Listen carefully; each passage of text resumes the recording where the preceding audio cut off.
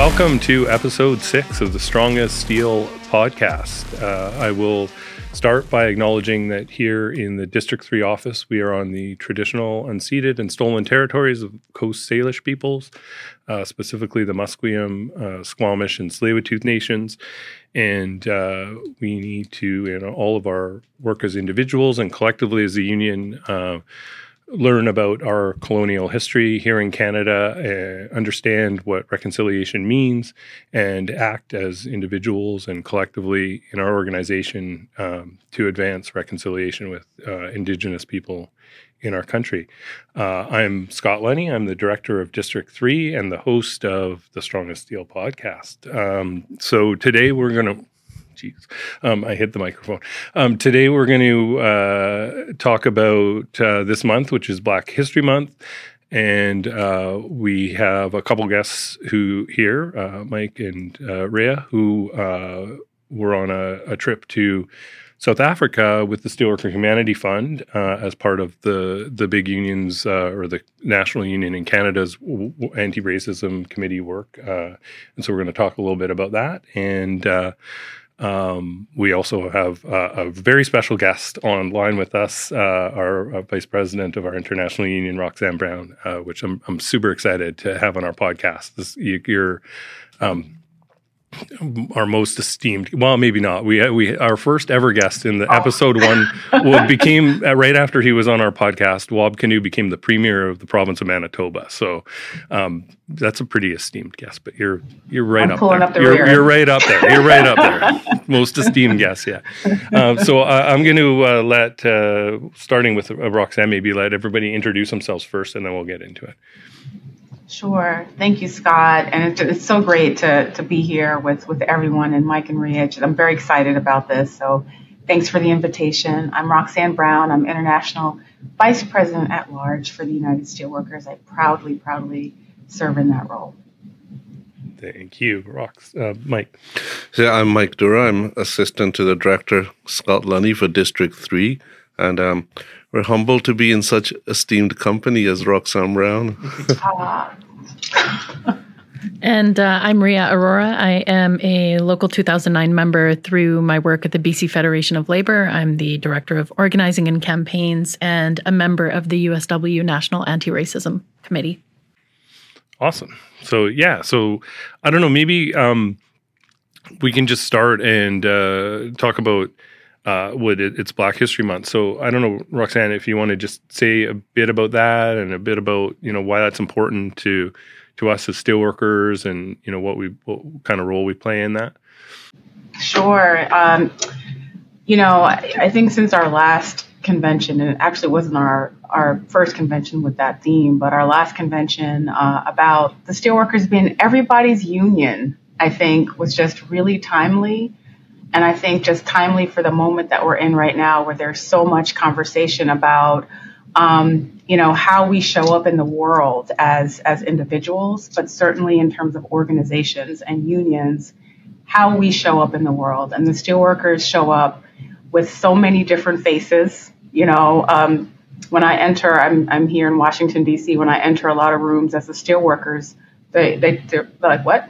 There are Black women steelworkers, so we show up in so many different faces, so many different industries, so many different cultural backgrounds.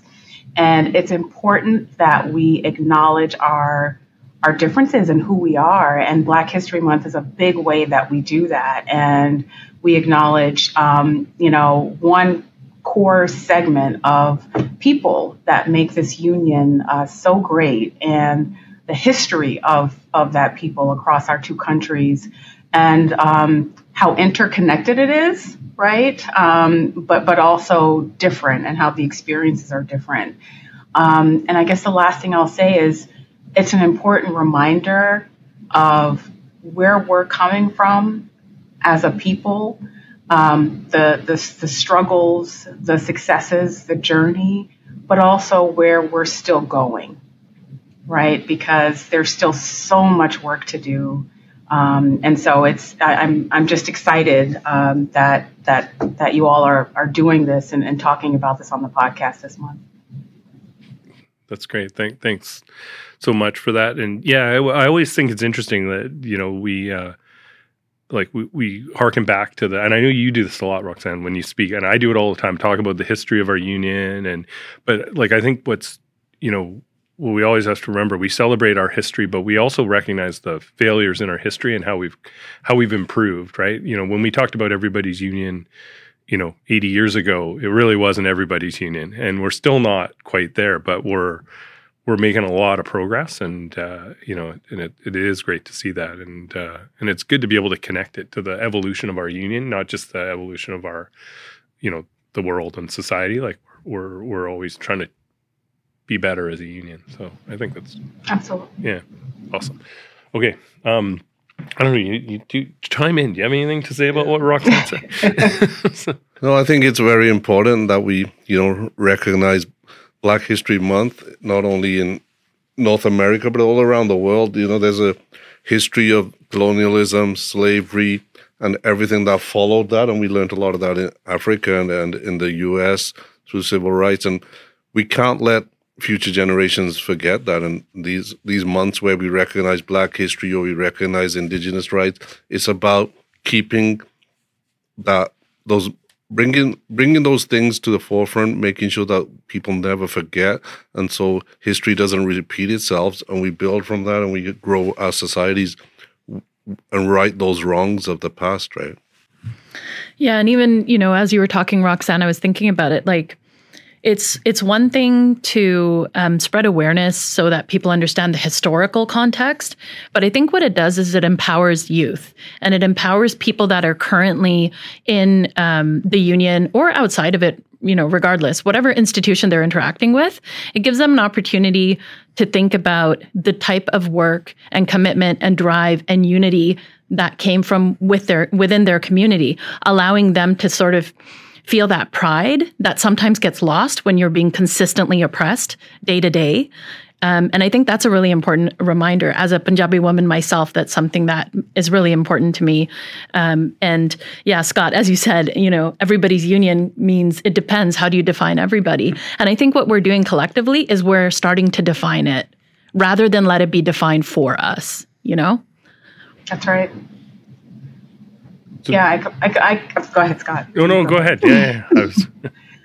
No, I mean, Rhea, that resonates deeply, especially as a mom, right? Because you're right. It's a continuum. It's not you only look at the history. It really is a continuum, and how we're continuing to grow and not be stagnant. When I think about our union and just the future, want us to be, kind of one of the remaining ones. And it's because we've done the right things. We've had the right conversations.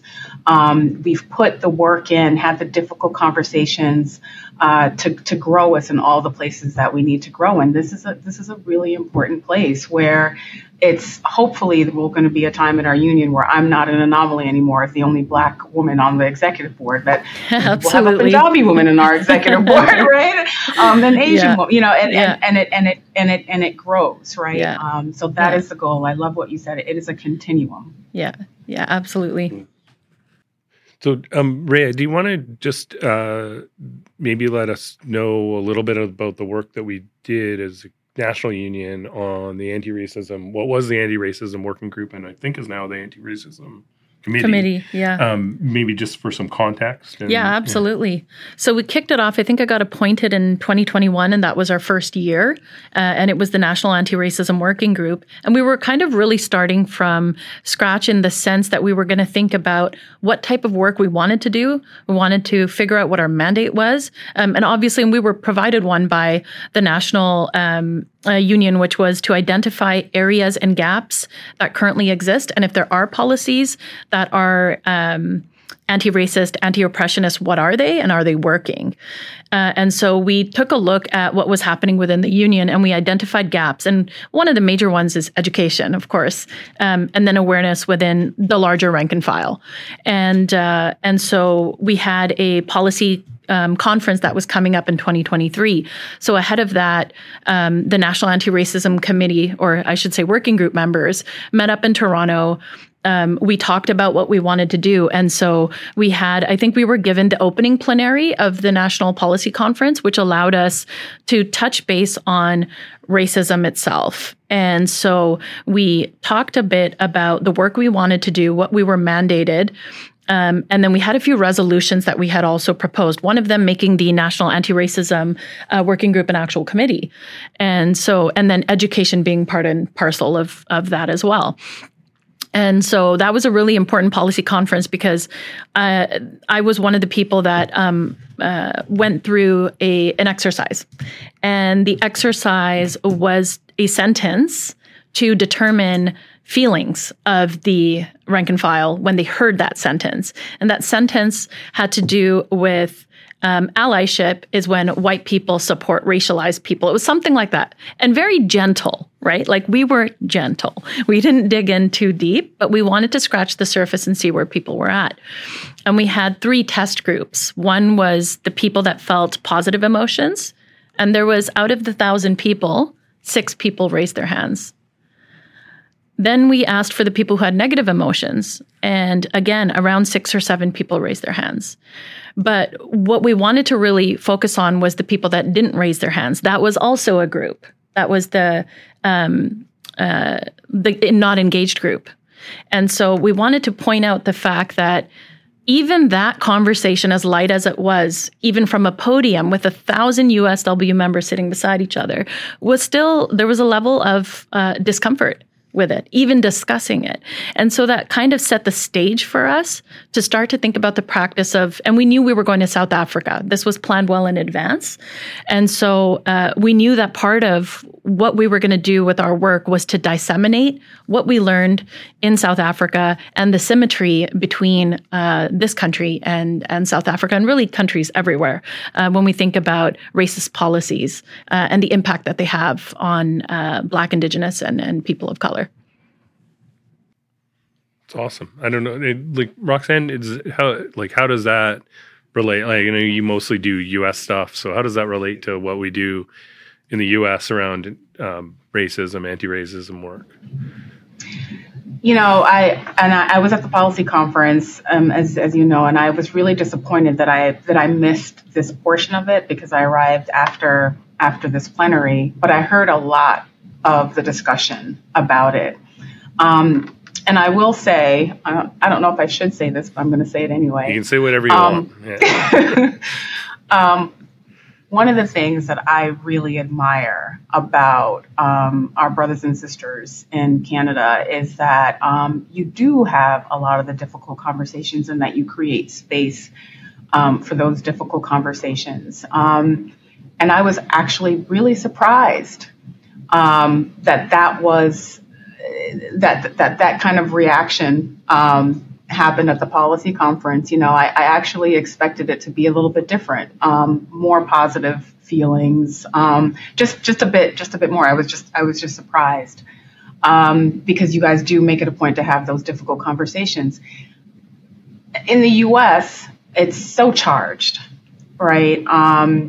And we're in an environment where 2016 happened with Agent Orange and everything, and he became president, and just really had a diffuse effect across the United States, and made the issue of race so charged and allowed the racists to really kind of come out of the woodworks and be even more racist. And then the summer of 2020 happened, right, which shifted the narrative a bit on race, and people became more comfortable talking about it in the United States. But it's still challenging. I think if you say, white privilege to some people, that their hankles get. What do you mean? Right? I have white privilege. The fragility is real. The fragility is real, and I think people get very defensive because going back to your question about just how you pose it about allyship, right? Because I think a lot of people feel that they are allies, right, to communities of color and have an idea of what that allyship looks like and means for them, but may not fully understand what that is. And so it's just made for a very interesting environment about race and a little cynicism, if I can be honest, you know, because after the summer of 2020, you know, every company or nonprofit organization made it a point to appoint Black people on their boards, right? Or have, you know, Black CEOs or just Black representation and leadership. And that's also kind of human nature, where people will overcorrect rather than actually looking at the root cause of the thing. And so I think from my perspective, that's still the work. You know, words are pretty. Nice words on paper are nice words on paper, but you can I can't curse. Sorry, it's a podcast. You can curse. You can burn that paper. You can burn that paper and then it's nothing, right? Those words disappear. But what is the work? And that work can only happen when you make bold steps like you did at the policy conference by leading with that conversation and really having people think about it and not making it one conversation. But again, going back to the first part of this conversation, it's a continuum, right? That's the only way that we do the work, and that we pull other people to the table. To really have the conversation in a real way. You know, people will say, I would never sit down at a table and talk to, you know, a Republican here in the United States, or, you know, I know the politics in Canada, the conservatives and the liberals and the NDP and, you know, coming together and like having these conversations is so important, or else we just don't move the ball forward. And here I worry. I really worry that we're not really having those deep conversations to truly drive change. And, you know, I think a real example of that is Juneteenth. And I'll just, you know, end with this, Juneteenth, which is kind of an extension of an education on Black history, right, in the United States. And there's been, you know, it's a national holiday now, but man, the conversation about why that's necessary, and why why do we need another Black holiday? Right? And people not really understanding just the dynamics and the struggles and the challenges that have been faced by communities of color. It's just still very live. So that's all to say that I commend our brothers and sisters in Canada, because I think as hard as it is, you do the work. We do the work here in the United States too, but there's a lot more work that needs to be done. Yeah, absolutely. For sure. And I think, you know, one of the things Reah said, and you were picking up on, Roxanne, is that, you know, there's not a lot of people, well, in my world, that'll stand up and say, oh, I'm racist or I'm homophobic or whatever. But there's a lot of people who don't say anything, particularly in our membership. They say, Brett and I were actually having this, I'm pointing to Brett, but you're like, Brett's over there. But anyway, Brett and I were having this discussion this morning about something else. There's a lot of people that don't say anything. And if you just take that as like acceptance, or, you know, that they're, you know, on the right side or moving in the right direction, we're really not doing what we should be doing in terms of educating and engaging folks. Like, we really have to have those conversations with people to draw out, make them comfortable to tell us what they're really feeling, and then do the work to bring them along, right? But just because a lot of people will shut up, or they'll say what they think you want to hear, and they won't say what they really mean. And so we got to, you know, a convention conversation is good, but we got to do more, have more of those conversations. We have, you know, we're in you know, Western Northern Canada. Like, be under no illusions that we don't have members that are not necessarily very progressive on some on some issues, but they don't necessarily speak up about that at union events or in the union context. And we have to not take that as everything's okay. We have to take that as an invitation to go deeper and have more discussions with folks about important issues, or else we're really missing on those folks. I mean, there's no secret, the I think this is true in the States. We've got a lot of members that are, like in our world, Pierre Poilievre, we have a different name for him, but I won't say it. But Pierre Poilievre conservatives right now that are in our membership, and that is this, they're scared of, what people on the right who do speak up on that scares them into being, aligned with Poilievre rather than being aligned with, other folks who have a better vision for where we're going to go as a country, And so anyway, whatever, I'm babbling now. So no, it makes sense. Yeah. It makes sense. Let's move on to the South. I think you went to South Africa at a different time, Roxanne. So I did. I went for the AGOA forum, and you know what? This is actually from South Africa, so we're kind of in the South African theme today. We're synchronized. Look at that. Yeah. So I wanted to hear from folks to hear from Mike and Reah about the Humanity Fund trip that they just took and what it was all about and what they learned there, but. Roxanne, chime in because you've obviously got some experience with that. I have none, so I will hopefully you can just go with this and I can learn. So. Yeah, so I'll give a bit of background. As a lot of our members know what our Humanity Fund does in Canada. Last year we donated $250,000 into food banks across the country. But that's not just what we do. We don't just help as a charity here in disasters and food banks. We have global partnerships. And one of those global partners is the International Research and Information Group in South Africa.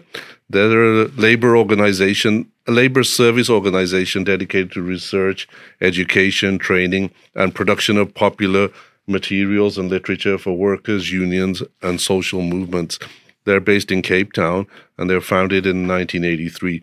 So the Humanity Fund has had a long relationship, what we call one of our global partnerships with ILRIG, the International Labour Research and Information Group, as we refer to them as ILRIG. The current project was aimed at 7 poor people's initiatives and organizations involved in campaigning for human rights, access to housing, water, electricity, the basics that we take for granted. And ILRIG provides the research, education, organizing platforms, and exchanges with the aim of strengthening the initiatives for their organizing and deepen the coordination and effectiveness of their struggles.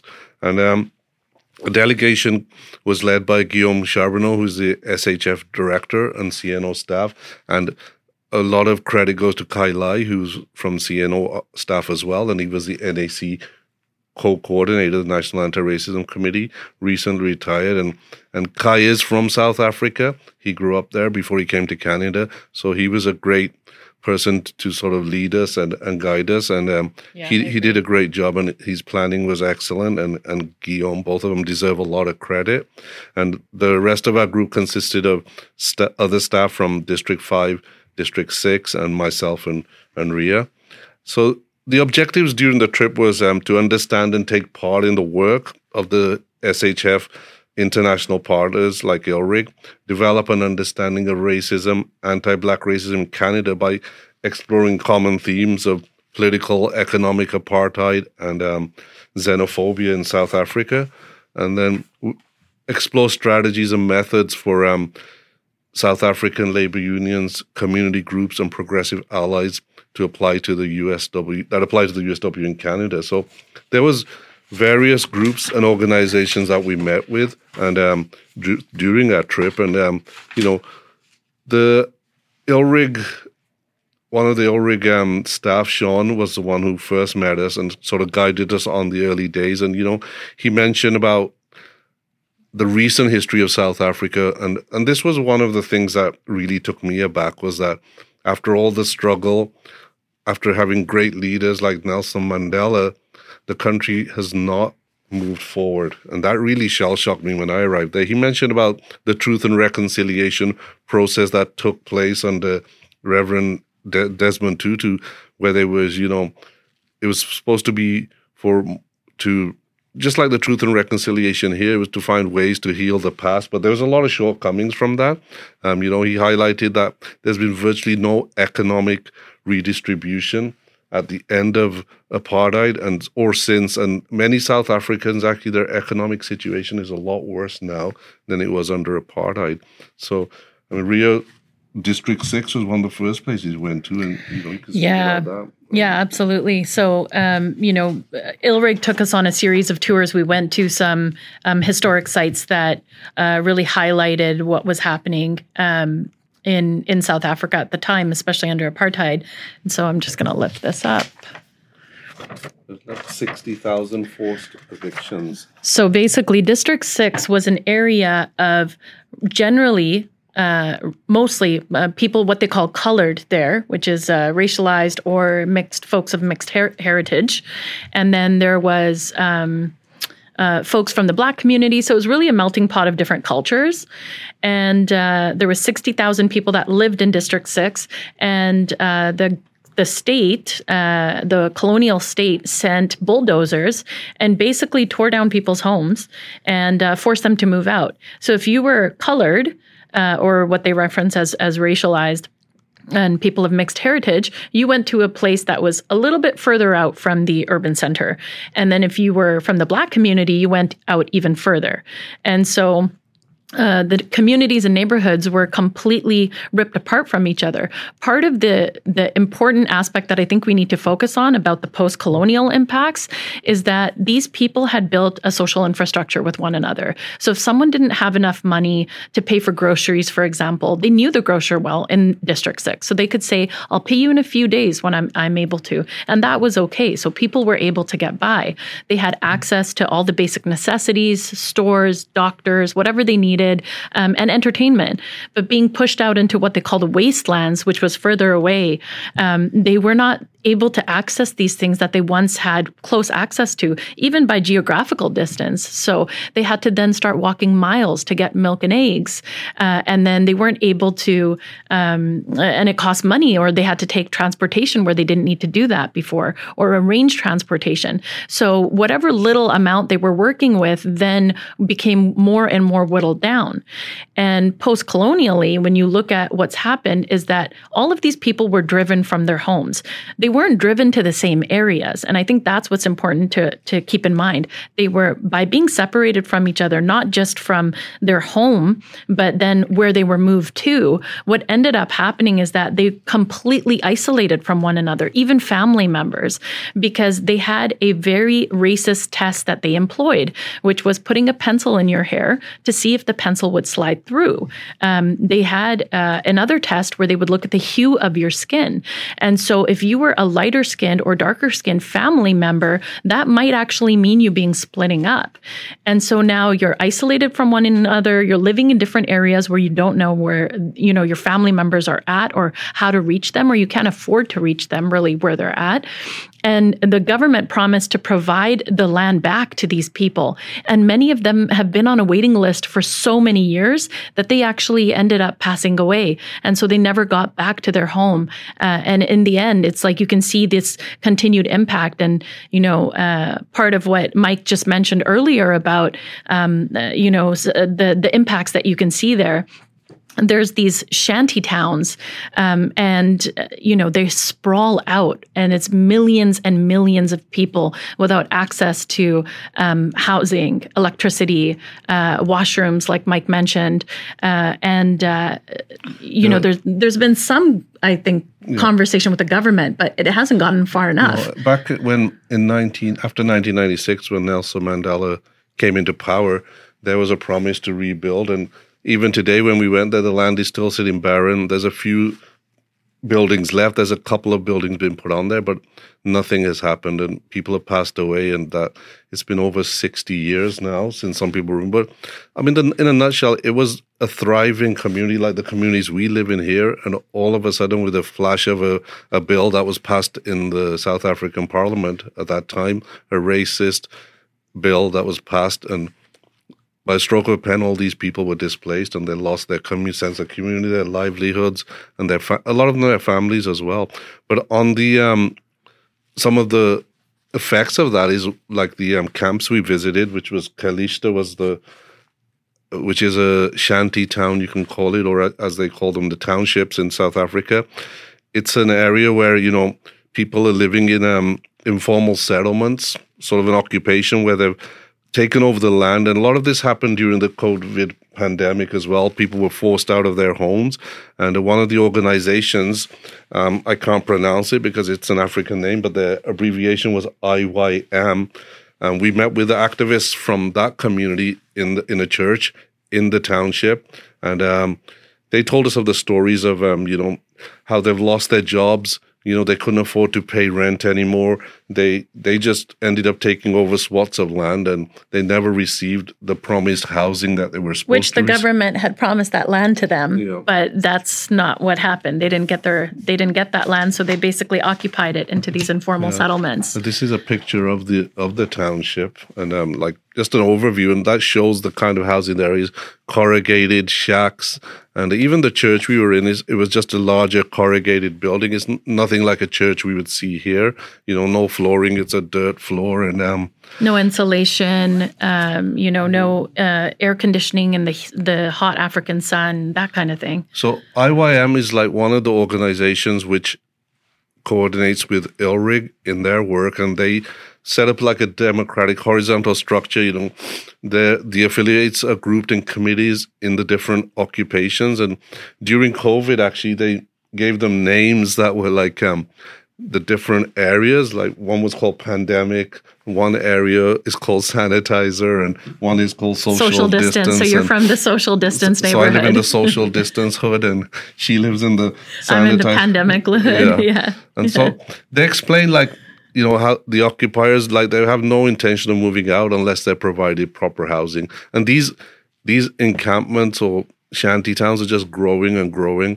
And, one of the stats that we were told there was that to house all of these people at the rate that the government is going, it would take 200 to 300 years. And that's, nobody lives that long. It's going to be, maybe your great-great-grandchildren will get housing, and that's very sad. And the organization also provides popular education to its membership on issues like the struggles and how helping people to connect to other broader struggles and really empowering and educating people, which is the only tool they have, right?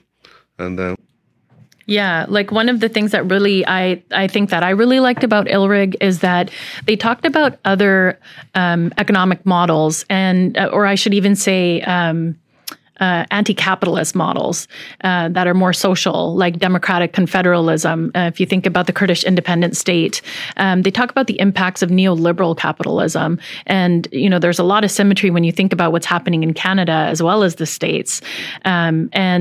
By discussing this as well as talking about areas where there has been success, it allows these workers, housing advocates, general activists to start thinking about kind of a bigger picture about what it is they actually want. And so ILRIG focuses on root causes and root issues and really uplifts them for people to connect with. And then the intention is to provide them with the skills and strategies that they need to then continue that organizing in a way that brings more people into their collective through education. So it's such an amazing school. I think we can take a lot from it in terms of maybe even what Steel could do here in Canada, where they kind of have one school every year in Joburg and then one school in Cape Town each year, a political school which lasts 4 days. This is something we could potentially do. It's a model we could actually copy that I think would be really useful for us here as well as in the States. Another interesting place we visited, actually where we kind of started, was Community House, where ILRIG's office is based. And this is a building that during apartheid was a hub for progressive organizations and community groups, and it still is. It was actually bombed by the South African secret police or whatever they were, during apartheid. And there's a lot of history. There's murals all over the walls. And I mean, if somebody's ever in Cape Town, I would go visit the place, and it shows you how much people suffered and the sacrifices of the activists and how long it took them to get to, get their independence. But again, like I said earlier, the country is still not moved forward from that, which is very sad. But also, I think it's a point of inspiration. The community house has lasted for so many years. And I think originally it was built for women who were going to work in the urban center at the time. It provided safe and secure housing for them. So that's how community house was actually formed. But then it was used for other social justice purposes throughout. So, I think the lesson there for me, and especially within the murals, was every time the state pushed, the people pushed back. And that was the area they pushed back from. And that was really cool as an anchor point in really surrounded by industrial like mills or warehouses where they were, or textile places, right? Like it's surrounded by it. It was very interesting to see that because the working class solidarity was right there in your face surrounding this community house. Yeah. Another big issue there is for workers, especially farm workers, laborers. And we met with CASAWU, which is a commercial stevedoring agricultural and allied workers union. The unions there are not as structured and organized as we are here, nor is a trade union movement. But they represent mostly farm workers in the wine region just north of Cape Town. We met with them on a Sunday, I think it was, and they described how employers have control over almost all aspects of their working lives on the farm, where they live. It's a situation not unlike a lot of temporary farm workers in Canada, but a lot of people are there for life, they're lifers, but when they get to an age where they can't work any longer, or physically they can't keep up with the physical demands of the work, they're actually just kicked off the farm and left on their own means to fend for themselves. And a lot of them end up homeless or in the shanty towns. And it's a very tough situation for them. And there's a lot of issues like alcoholism and a lot of social issues. And then, the government is not doing anything for them. There's corruption. There's so much. A lot of the owners of these farms are connected with the governments. And that was one of the things in every facet of the society there, the police, the government officials, the municipal governments. There's a lot of corruption. And that is sad to see in a country that fought so hard to get away from apartheid, fought to make the country better for their people. And now there seems like it's gone backwards and the people are really suffering. And there's a lot of political assassinations, even for union leaders or anybody who gets too vocal or gets into the hairs of the government. They all of a sudden are missing or assassinated, which was quite shocking. Yeah, and I mean, like here in the 1900s, we know about what union activism brought on for people. And when you think about the 1907 riots in Korea and Japantown, here in Vancouver. But I think, what's really stuck out to us was the symmetry between Canada as well as South Africa and countries really everywhere. When you look at a capitalist system and you see, we talk a lot about the symptoms of it and we talk a lot about Band-Aid fixes. But what we really have to start thinking through is if we're overhauling a system, what is that going to actually look like? And then what are the steps that we need to take that are concrete that will actually get us to where we need to go. And so we've been thinking about that a lot. And part of what the National Anti-Racism Committee will be doing is disseminating a lot of these lessons through education that we'll be creating that will be available to all of the locals throughout the country. So this is going to be a crucial point for us to make sure that we get this message across to the rank and file as well. So we can get everyone collectively thinking about it as a group against the issue and not as, divided amongst one another. Yeah. And then the school, which was the Ulrich Political School, we got to spend a couple of days there. And, the participants there, they're given the opportunity to discuss critical themes that are affecting them, movement building and organizing through plenary sessions and working groups. And we were able to actually sit in their breakout rooms and participate. Yeah. We stayed out of their sort of main focus stuff and we sat to the side, but we listened in, we sat in the groups, we gave our inputs, and we were all given an opportunity to share our experiences with racism in Canada or in England where I grew up. And every one of our delegation got a chance to speak. And Reah got to participate in a panel which discussed organizing and movement building. And the school had groups. It wasn't just union groups. There were community groups. There were people who represent refugees. There were people who represent the farm workers, of course, and there was other community organizations. Out of province workers as well, right? There was a ton. Yeah. And there is a big issue of xenophobia there, because South Africa, in relation to other poorer African countries, is still a better option. And there's a lot of influx of refugees from Zimbabwe, Nigeria, West Africa, war-torn countries, which is, something that's not avoidable. People are going to go to Sudan, where there's a better chance for them to live and at least survive, right, in the context of all the wars and all the problems in the rest of Africa. So there's a big xenophobia problem. A lot of those people are discriminated against. They're treated as second-class citizens, and there was a group there that spoke of their experiences. And then we had a women's group. And patriarchy is a big issue as well. So I think I'll let Reah speak more to that. But a lot of the women in the groups were not as vocal as the male participants. That kind of hit a nerve with us, because we were encourage them to speak up and that, but there seems to be a societal or systemic thing where they were kind of reluctant, right? I think, Roxanne, you and I are women. We know what it's like to operate in male-dominated spaces. But there was about 50 participants, I would say. And of the 50 participants, I think about 20 to 22, 23 were women. So it's not like it wasn't, it was pretty mixed. However, there was a question brought up by one of the facilitators that was referencing, why women's issues are important and why uplifting women is important. And the only people that spoke to it was a group of about 4 or 5 men. And all the women did not say a word. And so, and I'm dying inside, Roxanne, but it's not my place.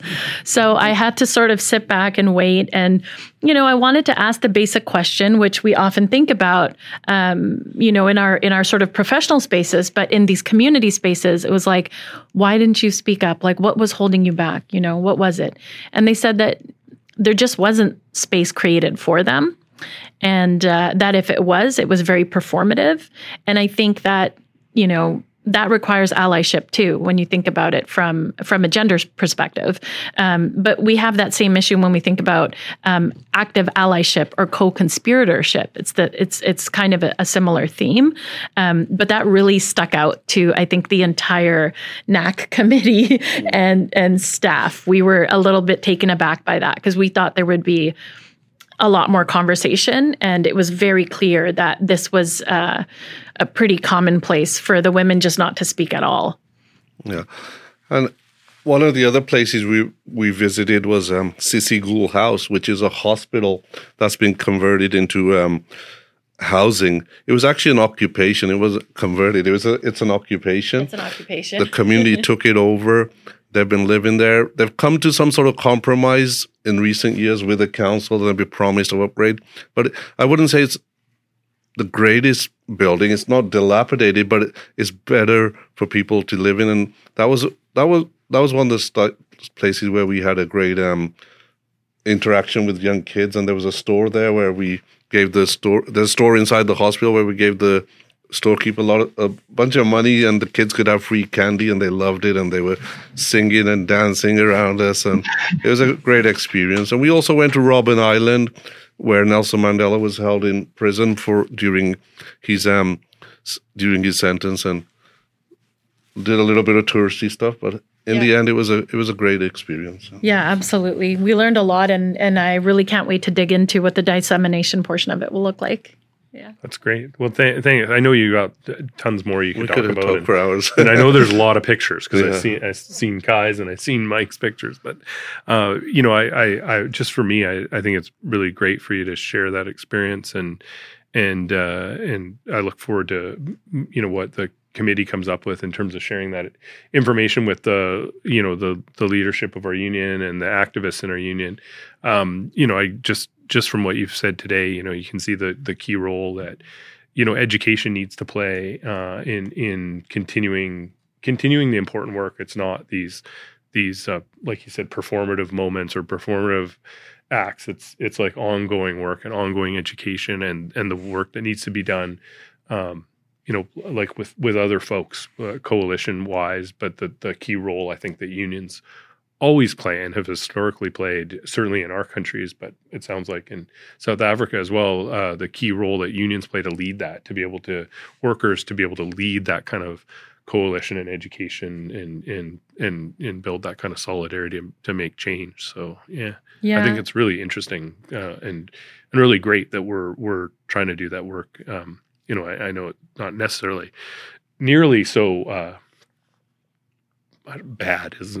I gotta get a better word than bad, but it's not nearly so bad for us. But it still exists. Like we're still a colonial country that's turned to capitalism, and there's still all sorts of challenges, particularly for racialized folks. The intergenerational trauma is similar to what the Indigenous people here have suffered. So yeah, and I think also it's worth it to say that in the context of this podcast, I know a lot of people are going to be watching, and so it is Black History Month, and so if you want to find a way to support, I think part of what happens is we often reach out to the people around us that are racialized and put a lot of pressure on them in terms of educating us. So it would be great if, folks pick up a book by a Black author and read it and educate themselves, because that will start giving them some of the language and vocabulary around how to approach these conversations so that we can get a little bit more comfortable about an uncomfortable topic. For sure. Yeah. Roxanne, you want to chime in about anything? We're going to wrap up pretty quick. So yeah, no, I mean, I just thank you so much to Reah and Mike I wish I was with you on that trip. I mean, it sounds like it was pretty profound. And I echo Scott's words about solidarity, because honestly, the whole time I was listening, I was thinking about my own trip to South Africa that was very much focused on economics and lifting up opportunities, economic opportunities for people in sub-Saharan Africa, given all the foreign investment that's happening on the continent right now, specifically in South Africa, and none of that is getting to the people. But how grateful our brothers and sisters in sub-Saharan Africa were to us from the U.S. For being there in solidarity with them, making this demand for economic fairness and justice. For the people of Africa. And so this was just incredible. So next trip, don't forget about me. Absolutely. Would love to have you with us. Okay, so thank you all for being here, and we're going to wrap up our episode 6 of the Strongest Steel podcast. I'm looking at the right camera for those of you on YouTube. But if you've been listening to all of our Strongest Steel podcasts, thank you. Keep listening.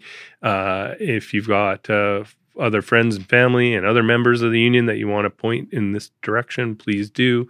We're building our listenership and our viewership, and I keep saying it's going to be big. Look out, Joe Rogan. But anyway, maybe not that big. But thank you for listening. This was really great, very informative, and I really appreciate all three of you being here, especially our esteemed guest, our Vice President, Roxanne. I appreciate. I know how busy you are and how much you have to do, and I appreciate you taking the time to be here. Thank you. And so thanks again. Please keep listening to the podcast. Follow us at USW District 3 on Facebook, X, and Instagram. And you can let Brett know if you got any complaints about this, or if you got any questions for us or topics to deal with on future podcasts at d3comms@usw.ca. So it's like D and a 3 comms at usw.ca.